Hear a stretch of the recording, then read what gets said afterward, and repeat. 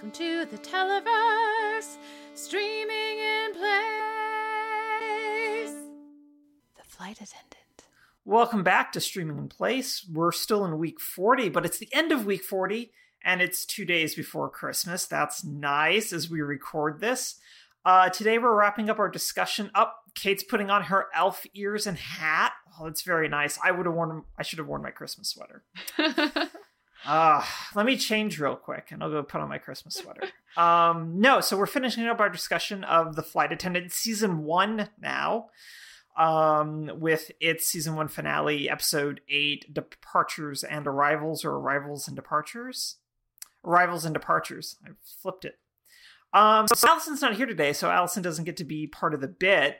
But joining me today is Kate, Enrico's grandfather's gun that hopefully killed fascists. We're really hoping it killed fascists. Let's go with that. Kolzek. And me, I'm Noel. Shane's got a gun! Kirkpatrick. The other gun in the episode was Victor's bodyguard's gun, which is what I was going to be originally, but Allison's not here.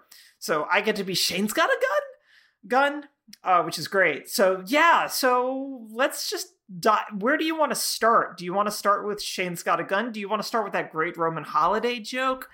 Do you want to start with Megan going on the lam? There's just a lot of stuff to deal with in this finale. There is a lot of stuff to deal with. But I think first we give credit where it's due.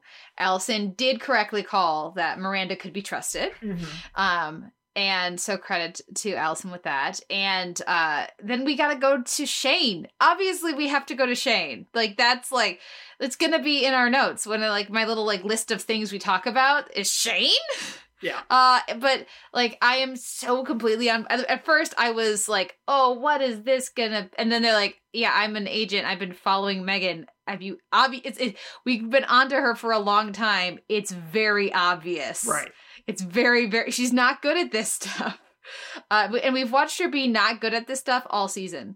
So having that be what dovetails those two storylines together, the fact that there happens to be an agent there who can come to her aid and it's not anything to do with her, works really nicely. And when they, by the end of the episode, we get our button, the button of yeah, my boss is going to want to talk to you.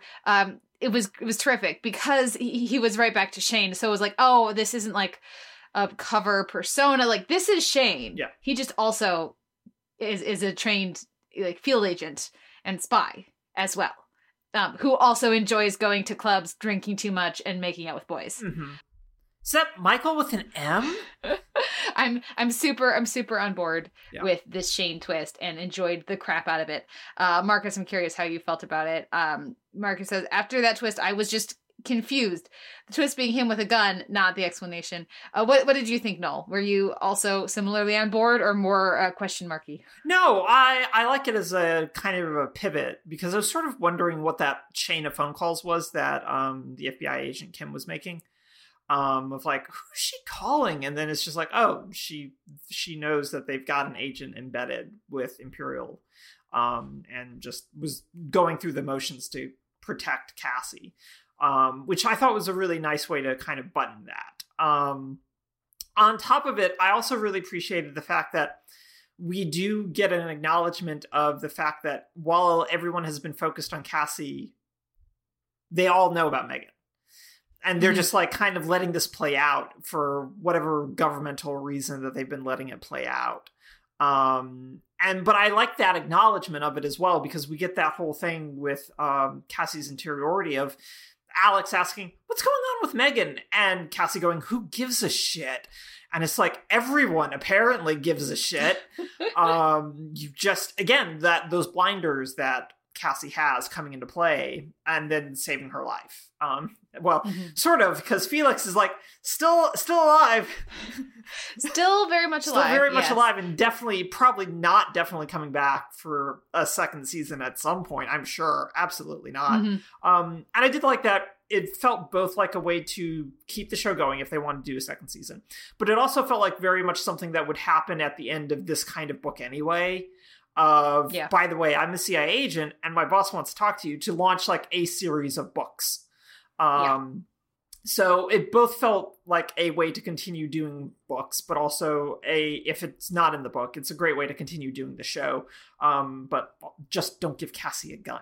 Don't do it. Mm-hmm. Cassie should not have a gun. Well, she did manage to wing him at least. Mm-hmm. Marcus says, does the FBI know about Megan and Shane? It could be them calling to see if they have assets in Rome, and that eventually led to someone knowing about Shane. For me, I think that's better. Yeah. I like the idea that the CIA and FBI are not communicating with each other makes more sense to me. But like, you know, they called somebody who, especially because we saw such a chain. Yes. Called somebody who knows what's up. I mean, because I don't think we're supposed to think that the FBI agents knew they were interviewing a fellow agent back when we saw them interview Shane. So we'll see. We'll see what happens in the second season. No, that's a good point. That's a good catch. Yeah, both of you. But yes, that I think tracks and works with what we need. I mean, like, frankly, I didn't even think about the phone call being what tipped them off. I just figured they put the people, the flight crew on the same floor, and he heard a gunshot from Cassie's room. So like he ran next door with his gun. Like I was just going to that level of it. Even if the phone call thing makes more sense. I mean, both can be true. It's a kind of like narrative redundancy that seems both not useful, but also really great for like a show in which maybe you're not paying like super close attention or like connecting those dots, or you're only connecting them in hindsight. So I actually really like that kind of narrative redundancy of it can be both or just one or the other, because both work, both make sense. Yeah. But it was fun. I like, you know, like I just the acknowledgement of like, I don't know, like. To go with our conversation about Michelle Gomez and her delightful and just so fun, so entertaining delivery of, we're fucked. You are just a flight. How are you alive? Yeah. Right? Like all of that from last time. Like the idea that this, like, especially after what happened with like the international assassin Felix and her figuring out a way to survive that, the being like, I'm gonna need to talk to your you know, not friend Cassie here, because she should be dead several times over. So this is clay and we can mold this. And it also, like, I also felt like I got a sense of the boss just from that brief exchange, and the boss is a personality. So that could be a really fun character next season. So I'm excited for that casting. Yeah, definitely. Well, any other thoughts on Shane? Or shall we move on to the next thing, which for me, we already mentioned that Felix doesn't get killed. I like that I was so wrong about people dying. Virtually unscathed. Even Max is like up and hacking already from his coma car accident. He's just like hacking away in that ICU room. It's not Kim's an ICU, but you know what I mean. Never tell me who this Max guy is. How does he, and how he knows things so quickly. Oh, Victor, I guess. And maybe, but Victor was way too easy to kill.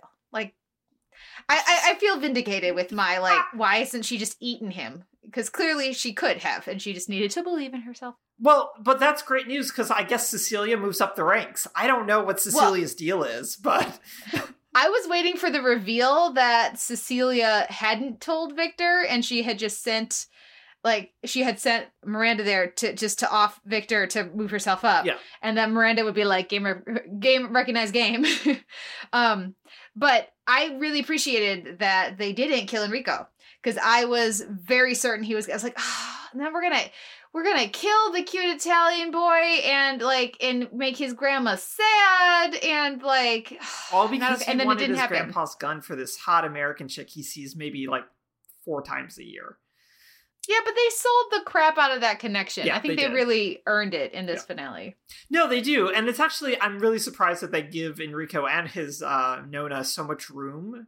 That it's just like really kind of delightful that they make this space, even though it still ends up being about Cassie's emotional development by the end. But it feels weirdly honest for the show, which I think works better for me than some of the quick narrative expediency that they do of having Ani show up at the FBI office to ID Buckley on the CCTV footage, which I'm just like, I get it. You needed a narrative shortcut to move this along. However, this is the least elegant thing this show has done. Oh, see, I didn't care. I was very much okay with it because it meant that the reason that we got that long lingering stare was not because Ani was screwed and Felix was definitely going to come kill her, but because that way she could identify him. Mm-hmm. Some stupid name. I can't think of it. Just Buckley. It's really dumb. Really dumb. Let's see. What else should we hit on? We should talk about Ani and how much I'm looking forward to her future being like badass lawyer person in some capacity who they can keep on the show because she may or may not get disbarred and therefore may or may not need a leg up starting a new job, and obviously at least Kim respects her very quickly, so like she's made some quick friends at the agency and not just by extorting them about their cousin's arrests. I mean, she can provide evidence. She can turn state's witness, I suppose. That seems dangerous. Shouldn't want to do that, but I mean, she might. I'm less worried for her now, though, which is good. Yeah, and I like the way that their dynamic ends with it feels less like a reset and more like a refresh of their friendship. I agree. Given everything, like it's still there. There's still, I feel like, a degree of thorniness, but it's different now, and also they've had sort of like their first honest conversation with one another in their whole friendship, and that changes things. And so I'm really intrigued to see what that friendship looks like in season 2, especially since like Cassie's going to be the one paying for everything now. Yeah, which that was great. Sidebar to that. Diners. Do you remember Diners? Oh man, yeah, that was rough because Diners, man. Diners. Yeah. Okay. Every year when I would go to the Ebert Fest film festival over down at U of I, University of Illinois in Champaign-Urbana, there would be like, you know, a certain number of like famous people would come in for the festival, and a bunch of other people would just come to attend, and they would flock to the various restaurants and bars during like in the brief time between screenings and such.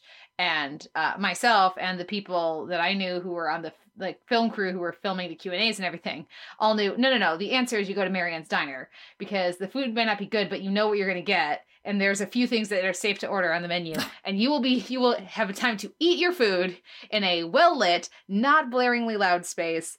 And there will be a booth available so you can sit down as opposed to lingering and hoping you can maybe get something way too expensive off of the bar while way too loud music, you know, blares around you.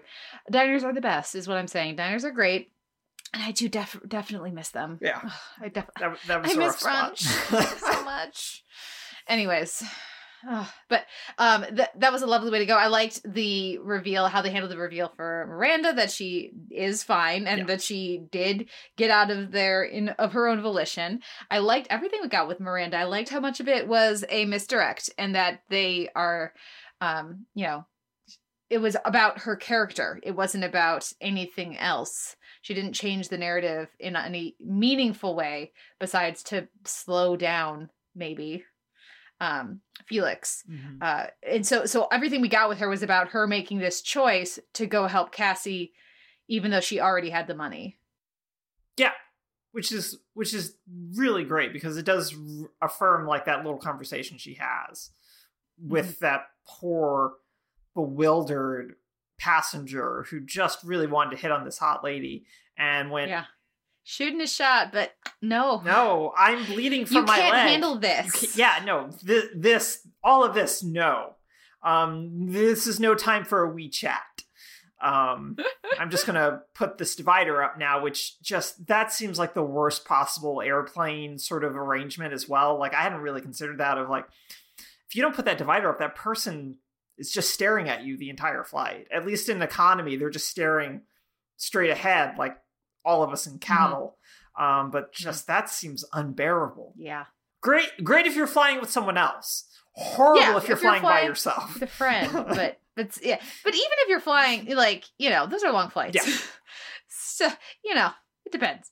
Let's see, what else should we talk about? We should talk about Megan. I look forward to what will happen with her in a season 2. I am excited about that. I don't know how I feel about her choice at the end. Yeah. because we are definitely supposed to think that she thinks she's going on the run with the goal of clearing her, like helping, like clearing her husband's name in some way or doing something to help. And I don't think we've gotten anywhere near of enough of a sense from the writing for her this season, that she has a way to make that happen that isn't just confessing and turning state's evidence. So like, she's not Cassie, right? She's not like they may share a passion for like trench coats and such, and hijinks, but she has not shown herself to have I'm just going to say the untapped skill set to be able to survive in this kind of a world. Yeah. And gumption. Gumption's a good Marcus word. Marcus says gumption. That is correct. So it just isn't really, I thought her phone call with her son was terrific. I thought that worked really well. The image of her at the train station, like all of that different stuff, I thought that worked. I didn't buy her choice, except as one that's not at all based on trying to fix things, but just based on running. And it seemed like they wanted us to think she was going to try to fix things. And running isn't going to fix anything. So I'm curious what you thought about that. No, Marcus says she's still making all the bad decisions. Yeah, I agree. I don't know how running fixes this unless she knows someone basically somewhere that can help fix this. But also, I don't know how someone helps fix being in trouble with the CIA and presumably the North Koreans. I don't know how you fix that. I'm sure there's a way to narratively that will satisfy us at some point, but right now it's like this is not this is not a good plan, because it doesn't seem like a plan. And like you said, she doesn't have Cassie's apparent ability to just keep rolling nat 20s on any check and skate out alive. And Marcus points out that if Megan knew Max, he would probably be the best bet. And that's probably true. But we shouldn't make assumptions about Max. Max doesn't like assumptions being made about him, even if they are true. Yeah, you didn't know I could pick locks. Yeah. I mean, I can, but, you know. Yeah. Let me see. What else do we have to touch on? I thought that the fight scenes worked well. I thought that I really liked what we got with, like, what prompts the choice to stop drinking. I thought that visual of the 8 little mini vodkas was really striking. I liked that it wasn't something bad happening. It was just her sitting and reflecting and having a moment of choice. I ththought that was really nice, even if it was a bit like on the nose of like the chat with the wise older lady, you know. But I thought the performance and the way they edited that sequence together, and her just kind of, sometimes you just make a choice that you're going to do something in your life, and you're going to do so, or you're going to take a different path or whatever. And it's just a moment, and it could be something smaller. It could be something just completely like shaking the foundations of your world. Like this is for her. And it's not, you know, at a crime scene. It's not like after nearly hitting someone with your car. It's just standing at a balcony. So yeah, for me, it really worked. I think it works well, but I think for me, what helps like really sell it is that flashback intervention memory moment where she talks to her younger self, moves her dad off the horn, and like is like, this is not your fault, reaffirming that to herself, but also acknowledging you're going to continue to make terrible decisions. Just there will be lots of things that are your fault. Yes, this is not one of those. This is not one of them. And so that kind of moment of realization and affirmation interiorly, I think is a bigger step than just leaving the bottles on the balcony, which, as you said, great visual, looks great. But for me, it's that moment of seeing the rabbit and then not running. Because I think that works really, really well. And I like it as also a strong parallel between, again, Cassie and Megan here, of Megan running, rabbiting, literally, and Cassie instead running towards another disaster. But this time, not because she wants that thrill of the disaster, but because she has to help herself. She has to help other people here. solve Well, it's with that. purpose, right? It's purpose. She literally is here for your safety this time. Mm-hmm. Well, kind of, sort of, not really. Except for Enrico. Yeah, except for poor Enrico. Yeah, I'm still here. I'm fine. I'm fine. It's all good. Which I very, very glad. I would have been so pissed if that hadn't been the case. I was very glad they made the time for that. Yep. Like, you can still call me. But don't. I feel more bonded than ever now. We're good. And hey, we didn't kill anyone, so that's good. Yeah. I appreciated his befuddlement at, coffee? Coffee? And this hotel room does not have, like, a little coffee maker inside it, which seems smart from we're going to generate revenue at the bar perspective. But also, like, it's Italy. Yeah. Maybe I shouldn't make this assumption, but I assume in Italy they have stronger feelings about, like, what coffee actually is and, like, what is acceptable. When I say I want coffee, it's not, like, Folgers crystals, you know? But who knows? I've not been. Marcus says, I was wondering how much they understood each other, but I guess we're supposed to think they understood everything. That's Cassie and the grandma. And my guess was that, like, it was like one of those things where Cassie can understand Italian better than she can speak it, kind of a thing. So, like, she's got a little bit of fluency, but not very Megan much. Levels. And so for me that worked, and especially because they didn't switch entirely to English or stay entirely in Italian, but kind of what. For me, that worked. But I could see how that might have been a little confusing.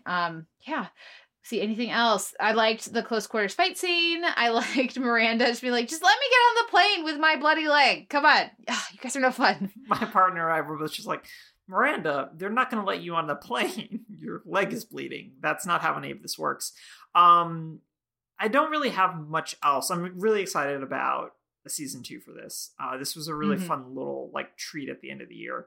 One thing I do want to point out, though, is that Enrico does liken all of this to an American movie, and he's wrong, because an American movie is actually just an 8-hour television series now.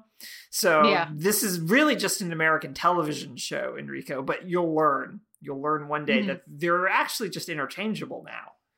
Doesn't really matter. That's how these things work. Well, in case Allison is listening, and Allison, if you're listening and you want to read the book with no spoilers, you should stop listening, because now I'm going to tell people what some of the changes were between the book and the show, because I looked that up, and the most interesting thing for me is it that Cassie likes gin instead of vodka. Please say yes. No, it's that the Mind Palace stuff isn't in the book at all. Fascinating. Oh, that's such a good idea that the show does, then. How do they do it? They just, like, because she just, like, is remembering. They can just talk about her. It's a book. You can just talk about her remembering things and how it felt, and, like, how, and you don't, and she's just sitting in her hotel room and, like, thinking about stuff. But instead of having, like a voiceover kind of, like, thing, instead they did this, and this works so much better than that would have been. The next thing is, in the book, last chance for the spoiler avoiding people, in the book, Miranda killed Alex. Oh. Miranda / Elena killed Alex. That feels very much motivated by, we really wanted to get Michelle Gomez, and we got Michelle Gomez, and we don't want her to be the killer. We just want this weird guy who looks like a cross between what's his name, Matthew Rhys and Rufus Sewell to be the killer, and then it all works. Well, because Felix is in the book too. Okay. Who gets brought on to take out Miranda, but Miranda decided not to kill Cassie because she figured Cassie is, like, not a threat because she's an alcoholic and she's not got her stuff together. So, like, I'm not gonna kill an extra person if I don't have to. So she killed Alex, and then later it's like cleaning up her mess is leaving Cassie alive. Okay. And so then that's what draws the things into it. And then Felix is brought in, and Felix is Buckley, or that kind of character but it's, like, more of a fling. It's not like a longer term thing the way it's shown here. Though it's like a week and a half. Like, the timeline on this show is kind of fuzzy. Yeah. But it's not very long. It's not very long, but like, I guess percentage of the narrative that you see them together is less. That's fair. And then there's, like, one other. Oh yeah, and the other thing is that Miranda is a Russian spy. Okay. Megan is selling secrets to the Russians, not the North Koreans. Mm-hmm. So those are connected. And the Sokolovs and Alex, it was something with like selling secrets to Russia or something. It was something about, it was all tied in with Russia. Okay. Not with different like shady international groups or like straight up like secret agent for Russia. Okay. Not like international assassin kind of deal. Okay. So those are the changes. Yeah, I think the North Korean shift is better. Because it's a little bit easier to swallow that she thinks she's just selling Korean espionage in that instance. Yeah. Well, I think it's something where she's unwitting. Yeah. It's a similar thing where she doesn't realize that's what it is, but it's just not the North Koreans, it's the Russians. Yeah, and Marcus points out that would make more narrative sense. The North Korean thing was a little disconnected. And I think that's by design here, but for a novel, you want things to be a little tidier, and I think that's a nicer way to kind of sew that up. And it makes for season 2, as Marcus also points out.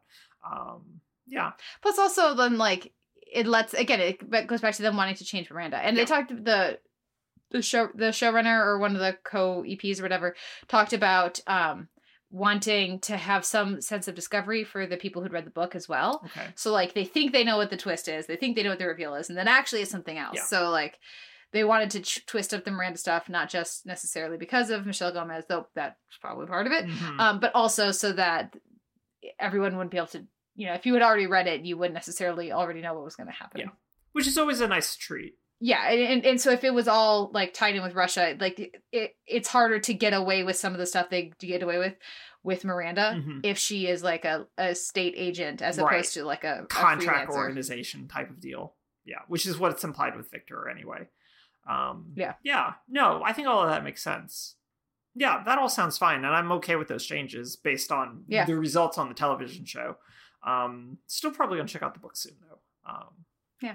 Well, I look forward to your thoughts if you check it out. Do you have any final takeaways in the season? Just like really good surprise, like I said, treat for the end of the year. It's really weird that this was like the end of the year show for my partner and I in particular, of like we really kind of went hard on this, and then complete 180 is we also like mainlined Hilda season 2. So you really don't get too much different than the flight attendant and Hilda. But both things felt like kind of perfect for the season, really, of like something really fun and confectionery, but also that had like a fair amount of weight to it. So that was really, really nice. What about you? How are you feeling about it now that you've seen the conclusion? I think that I wouldn't say that they nailed everything perfectly in the finale, but it was a really satisfying finale. I think they did a good job. They stuck the landing, and it was certainly something that I've been rewatching some of it with my parents as they are catching up on it, and it's been super fun to rewatch. And it's a really entertaining but still substantive sort of. I was going to say delight, but that's not a good word for this. But it's just sort of treat at the end of the year. It's entertaining enough. It's substantive enough. It is salacious enough. And energetic and fantastic enough that it just kind of comes all together into a really entertaining blend. And certainly when there's a lot of like, here is the great TV, like the important capital I things you need to have seen from this year. It's like, and also this is really fun, and that matters too. So it's been a nice, well-programmed holiday viewing sort of thing. So I look forward to whatever season 2 is going to bring. Marcus, would you like to share anything with the listeners? Yeah, I think I would just generally agree with your assessment of it's kind of like a fun treat at the end of the year, because like as a thriller, I think it's very average in terms of like the plot and whodunit and all that stuff. But what makes it so fun is the characters, particularly Kaylee Cuoco and as Cassie, and just giving a very unique kind of style to it, which is what makes it fun. So as long as they keep that going, I think they should be able to do reasonably well with a season 2, because that's what is by far the best thing, and that they can keep that going. Mm-hmm. So I do hope that it doesn't happen for a while, because I feel like this is a show that needs to be filmed post-COVID. Yeah. Yeah, I that's agree. a great point. Like, as a flight attendant, you want to be able to see multiple locations, and if everything's in like one city or something, it wouldn't be quite the same.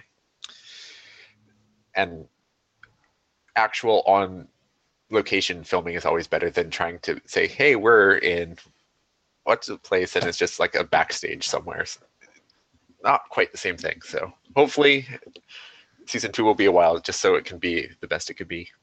We're in the Middle East. No, you're still in Vancouver. Stop trying to lie to me, Arrow. But this warehouse is in Spain. No, it's not. It's not. Yeah, I once saw them try and pass off Vancouver as like a place in like a Texas ranch, and it was just like didn't work at all. No. They barely managed to make Hong Kong work on Arrow, and I'm assuming they shot in like an international district in Vancouver, and it's just like, this doesn't work. No. They probably would have shot it in Chinatown or something, but yeah.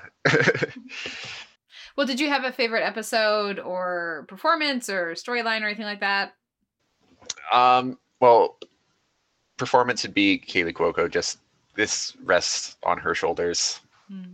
And yeah, I think she's had a pretty good year between this and Harley Quinn.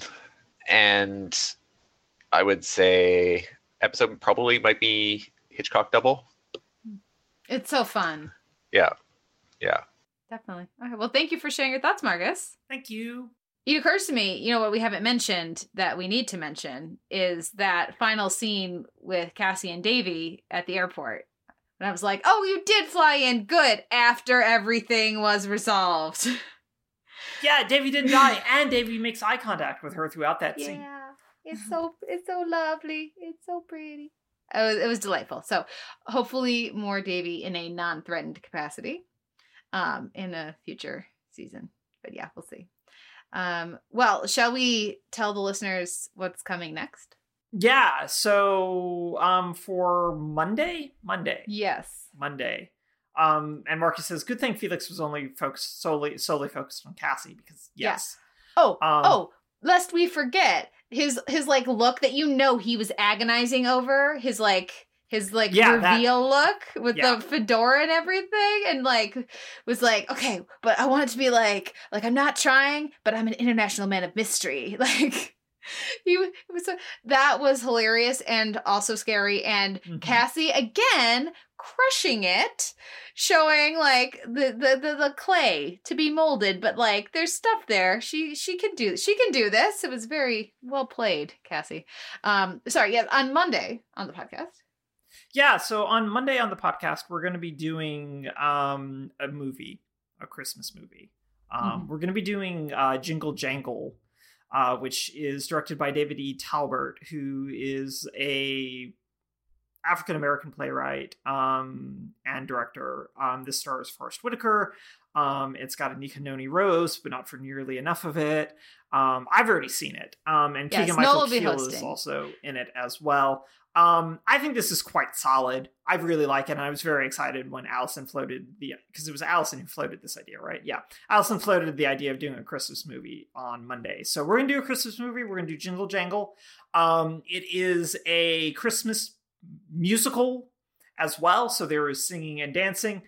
I look forward to discussing its musical structure with everyone because I have a lot of thoughts, because structurally it doesn't really work very well as a musical, but some of the songs are good. But I will also tease that this is one of the best Forrest Whitaker performances in a while. It's really good. Yes, this is on Netflix. It dropped at the beginning of the month, for end of November, beginning of December. But it's quite good. So it's Jingle Jangle is what it's called, and I'm looking forward to discussing it. So we'll do that on Monday, and it's about 2 hours, I think. Okay. Yeah. I know nothing about this other than the cast. It's just under 2 hours, and that people are apparently delighted. Yeah, no, it's really delightful little movie, and I think it generally works really, really, really well. So, I'm looking forward to it. So that's what's coming on Monday. So we will, until then, thank you, Marcus. And Elson should be back with us on Monday. Knock on wood. Should ComEd do their thing. Yes. So thank you, Noel. Thank you, everyone, for listening. And thank you, Marcus, for chiming in and hanging out with us. And we'll see you all next week for week 41. Woo! Last week of 2020. Streaming in place. We're so close to doing this for a year, and I'm trying to grapple with that as a concept. Let's not hurt our brains. Let's not hurt our brains with that yet. That's future us's problem. Yeah. Bye, everybody. Bye.